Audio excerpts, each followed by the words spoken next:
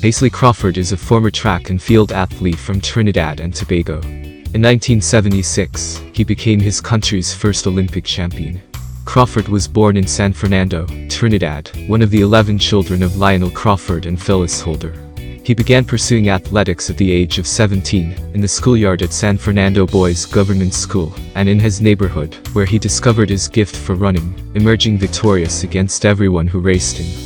He pursued secondary and post-secondary education at ASJA Boys College, and the renowned San Fernando Technical Institute.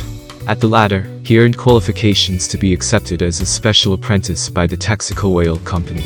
Throughout these years, his running career slowly gained momentum, and his talent soon earned him an athletic scholarship to Eastern Michigan University in the United States. Hasely Crawford made his international debut at the 1970 Commonwealth Games, where he won a bronze medal in the 100 meters. In 1972, he surprisingly qualified for the 100-meter final at the Munchen Olympics, but pulled his hamstring after 20 meters, and did not finish the race.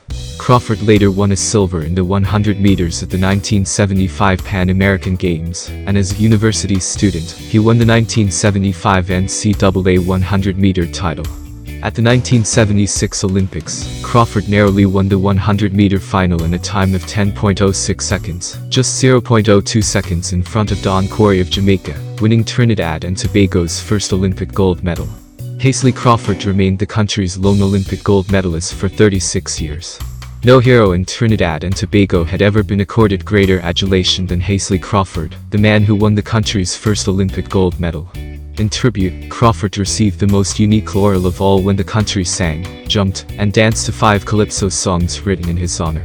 After his athletic career was over, he became the head of community relations at the National Gas Company of Trinidad and Tobago.